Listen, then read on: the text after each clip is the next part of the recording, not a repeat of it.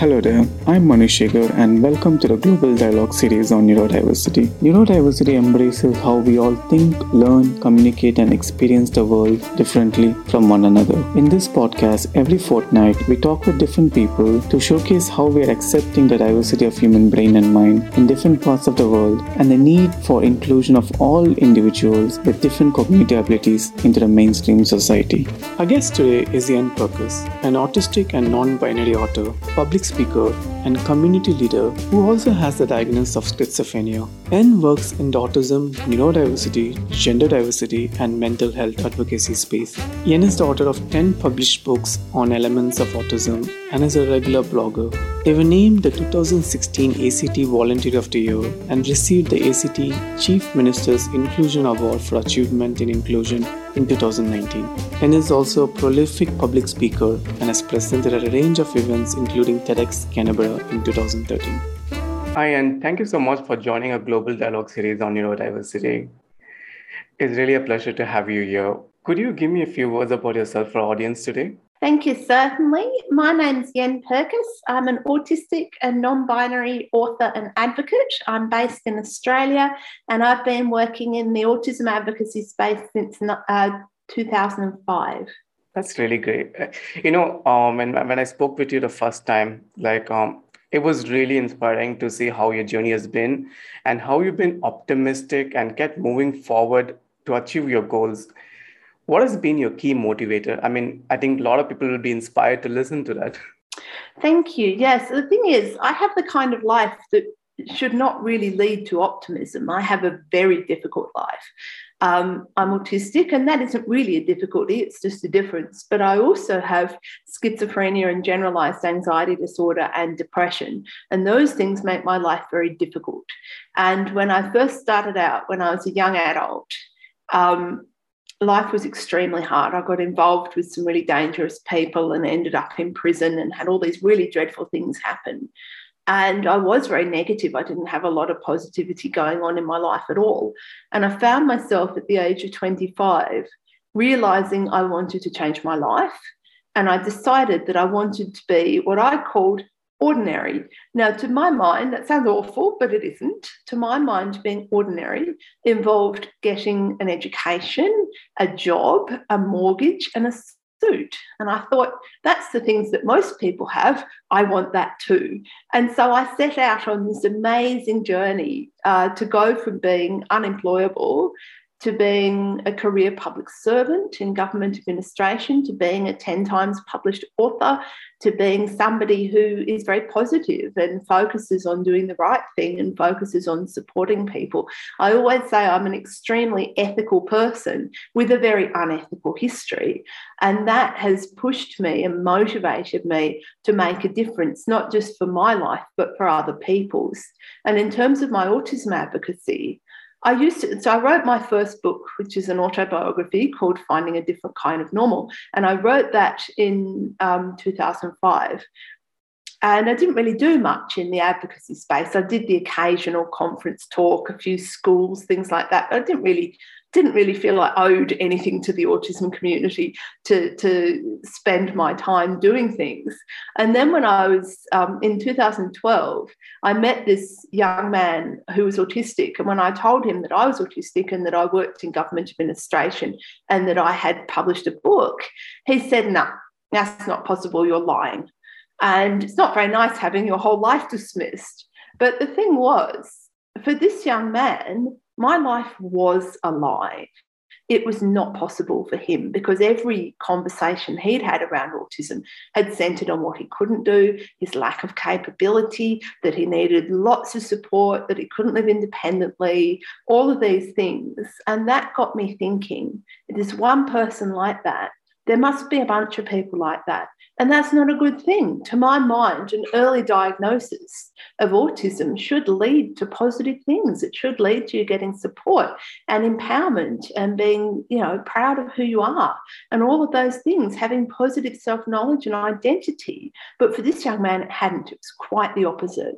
And that absolutely catapulted me into the advocacy world. And almost as soon as I met that person, I wrote my second book, which is called The Wonderful World of Work. And it's an employment book for autistic teenagers to prepare them for the workforce. And since then, I've been very motivated in particularly the neurodiversity advocacy space, but more recently in the gender diversity space, mental health, all of those things. So I'm a very motivated person because I want to change the world. I can't change all the world. I'm not that clever, but I can change the bits of the world that I'm in, and I can make more positives to the world. And as I say, I am a very ethical person with a very unethical past.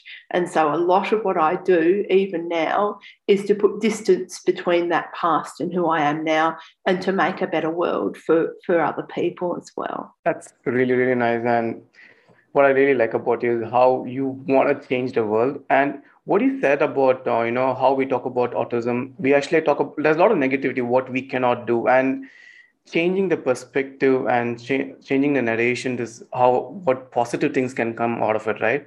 Especially like your title of your book, The New Normal. What were your thought process when you wrote that book?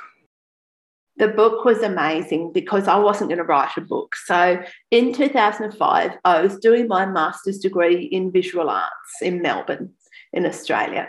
And I did a lot of artwork that was sort of contemporary and a bit out there. And I did a lot of text, lots of writing. And I had this really quirky writing style. I've never written anything except in high school English and university essays, never actually written a book or anything like that.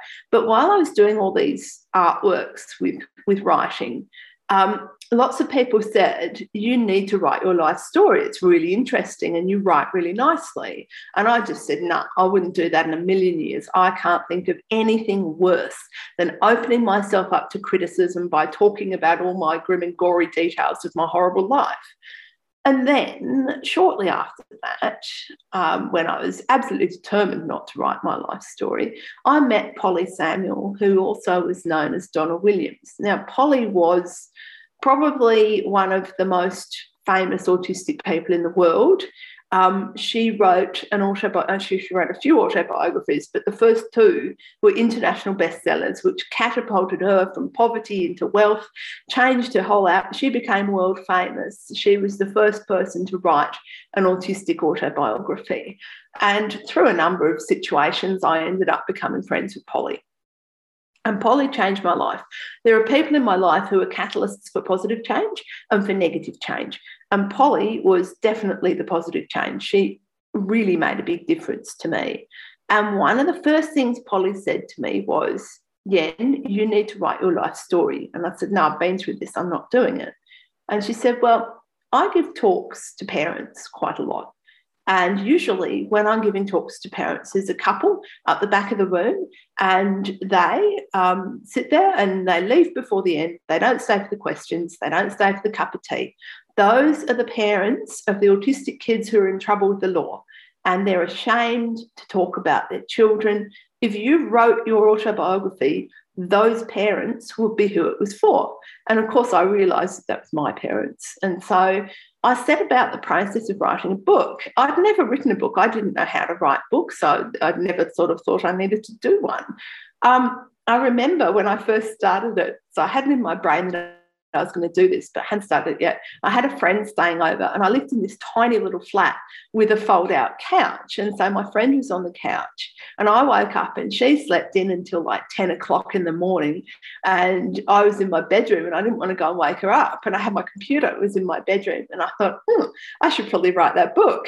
And so I started, and I just started writing this thing, and it just grew from there.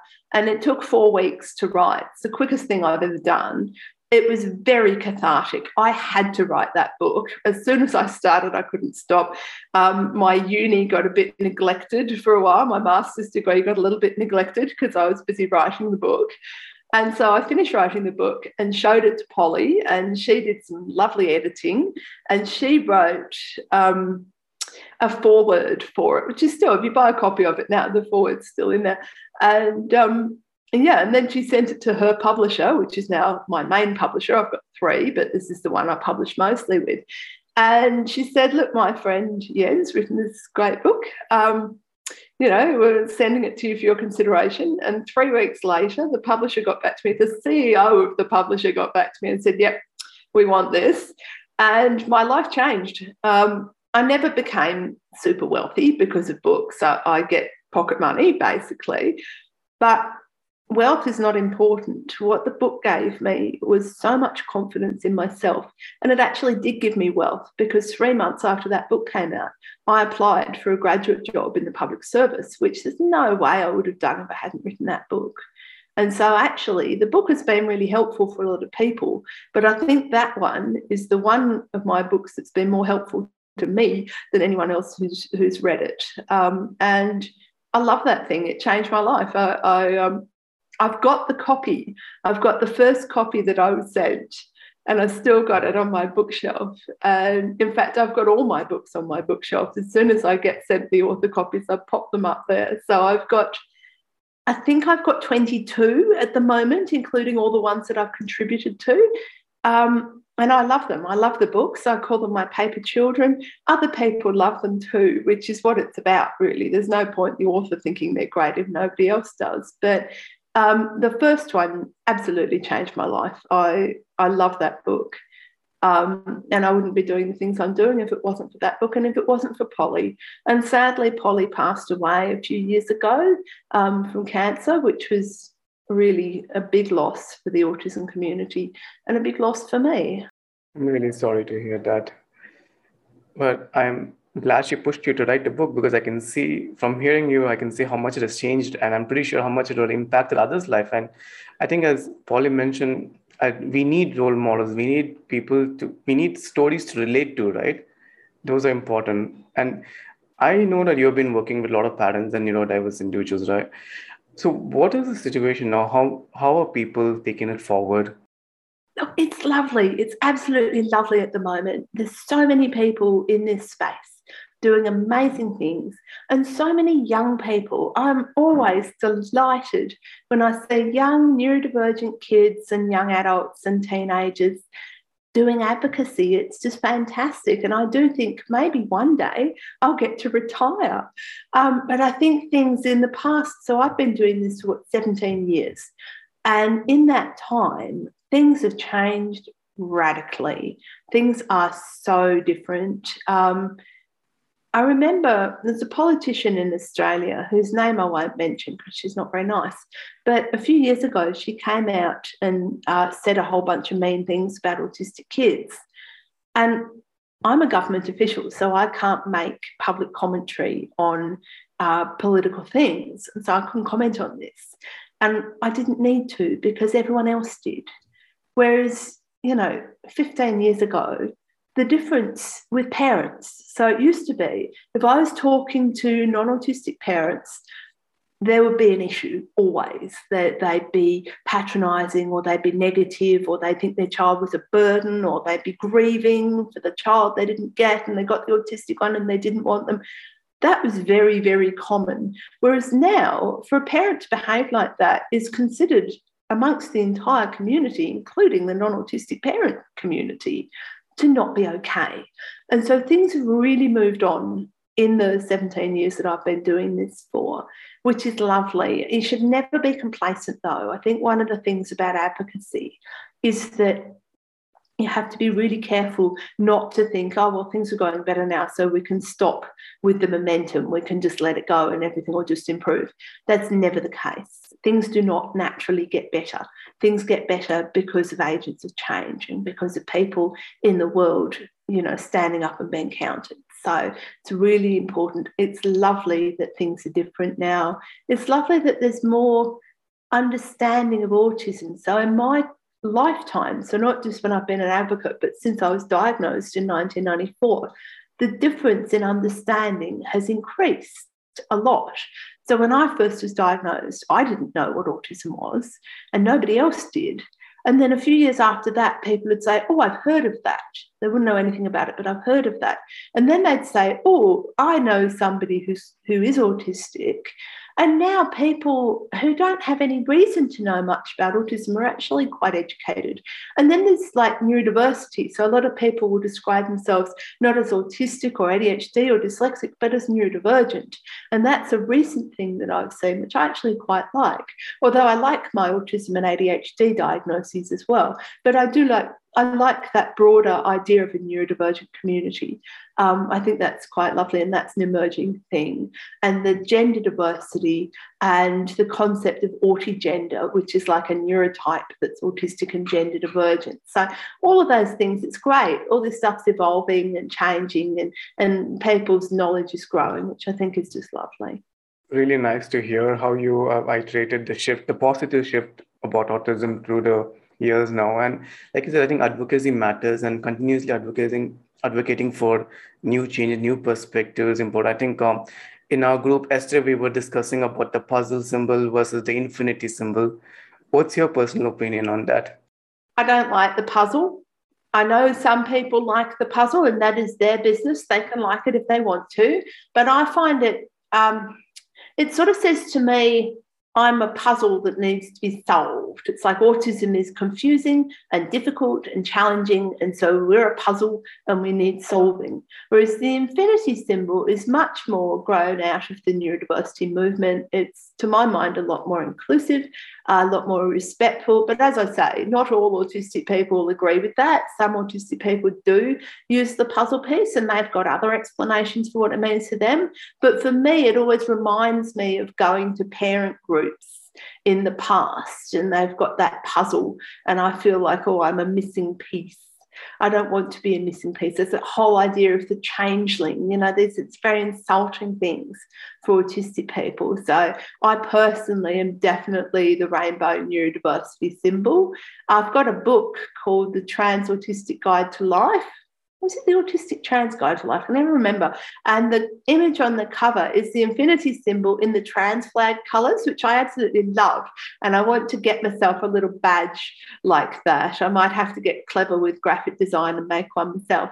But I do like that, because the infinity, it's forever, and it's infinite possibilities and it's infinite identities, and I do really like it. And as you can probably tell from what I'm wearing, I'm a big rainbow fan. So I'm non-binary and I'm asexual, so I definitely consider myself part of the LGBTQ plus umbrella. And I mean, I know rainbow is gay rather than as a specific signifier, but I've embraced rainbow because I really like it. And these are Lego. They actually are little Lego bricks, and you can take them off. Okay. And now talking about workplace, right? What does resilience means for neurodiverse individuals in a workplace? And I mean, there's a lot of challenges, right? You definitely need a lot of resilience to go through it. Could you share your thoughts on that? Yeah, definitely. So, as I say, I work in government administration. For me, it was quite a journey to that workplace that I'm in now. Work can be really challenging. A lot of the stuff that happens with workplaces and autistic people is a lack of understanding. I was just in a presentation today about interviews and recruitment processes, and I kept thinking, yep, for autistic people, all of this is really hard. There can be sensory issues in the workplace. The lights can be really bright. There can be noise. There can be smells. Some people just don't get you. I've had colleagues and managers who just do not understand where I'm coming from, which makes work very challenging. Thankfully, at the moment, everyone's super lovely, and they have been for some years, so that's good. But I know a number of neurodivergent people who cannot work at all, and it's not because they don't want to. It's not because they're slack or they're lazy. It's just that the whole process of applying for a job, going through recruitment processes and being employed is really challenging. And I think we need to educate employers and managers about autism and what it means, and that if you have an autistic staff member, that's not a bad thing. That can actually be a really good thing. I have a manager who says I do the work of two people, and I do. I work very hard. My work ethic is off the chart, I love my job. I'm very grateful for my job. And so, any manager would be glad to have me. But I think a lot of managers, if they're told, this person's autistic, I think, that's just going to be difficult adjustments that I'll need to make. And it's going to be, they might not get along with the team and all of these things. So I think that level of understanding for managers and for colleagues is really important, as well as autistic people themselves becoming job ready, with employment service provision. And I've worked in the policy space here. You get the two things. You get the person being work ready and able to do the job, and then you get the workplace being inclusive and supporting that person. If you have both of those things at the same time, it can make the world of work a lot easier to navigate. That's really, really nice. And when you talk about autism, it's a spectrum. You have all types of people. And what I've seen, quite in the past years, is that we mostly talk about people who can communicate. But what about people who are non-verbal, who cannot communicate? How do they get into the workplace, and how can we shift towards that? I think that's really important. And I am aware, as a verbal autistic person, that I do not speak for non-verbal, non-speaking autistic people, because that is not my experience, apart from sometimes when I'm psychotic, I'm non-verbal, but that's a mental health thing rather than an autism thing.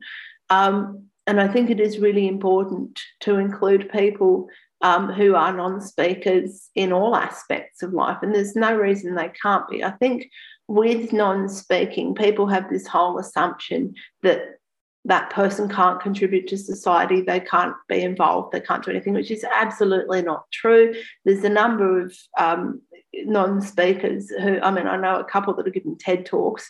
Most people can't give a TED Talk, so those skills that someone would have translate just as much for a non-speaker as for somebody who uses verbal speech. I think often it's important in that situation to have support in order to look for and find work, and it is definitely a piece to be taken to employers, and a case made that this person's going to be really good. So often that does require a bit of flexibility on behalf of the employer, which employing anyone does. Employing any staff member can need and require flexibility and understanding and things like that. But I think it is really important to remember that our non-speaking colleagues have as much or more to add to the world of work than anyone else does. It's just a matter of finding a workplace environment that is appropriate and supportive and enables that person to shine. There's a fantastic fellow in the US called Patrick Schwartz, who's an employment specialist, and he's also an ADHDer. And he works in that space of placing employees with workplaces that others have said, oh, no, that's too hard. And I think sometimes for non-speakers, there is that assumption that it's too hard, which there shouldn't be. But sometimes we need to think outside the square and be inclusive of other people and to benefit them and also their workplace. That's so true. And the assumption of too hard, I think maybe is a thought, whether you're non-verbal or verbal, I think your communication style changes. And I think everybody has a different communication style, right? If you understand the way communication can be more than just words, can it not? And how does this matter for an autistic individual? And what would you say about this? Yeah, I think communication is the primary difference between autistic and neurotypical.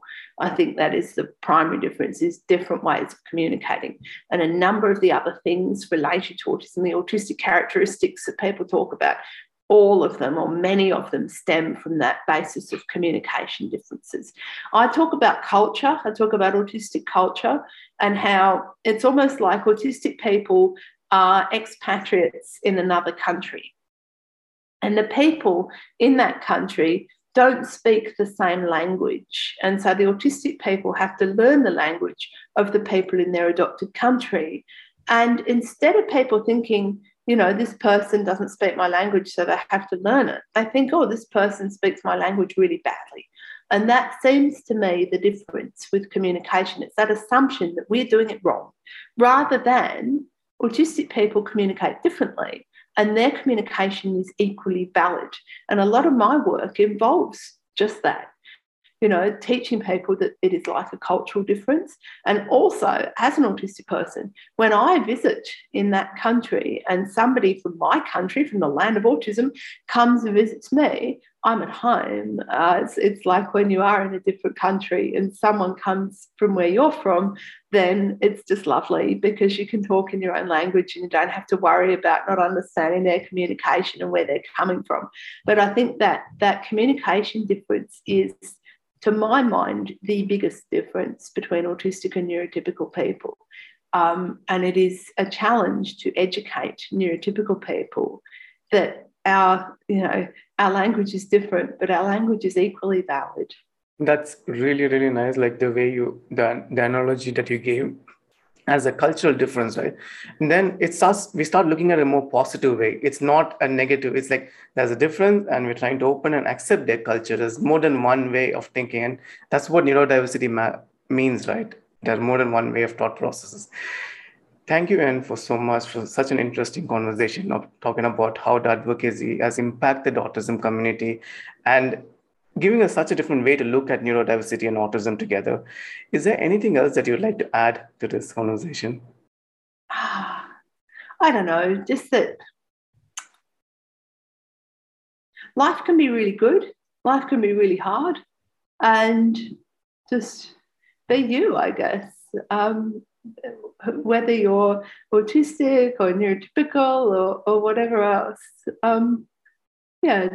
just be yourself and know that you have a lot to offer the world, whatever you might think. And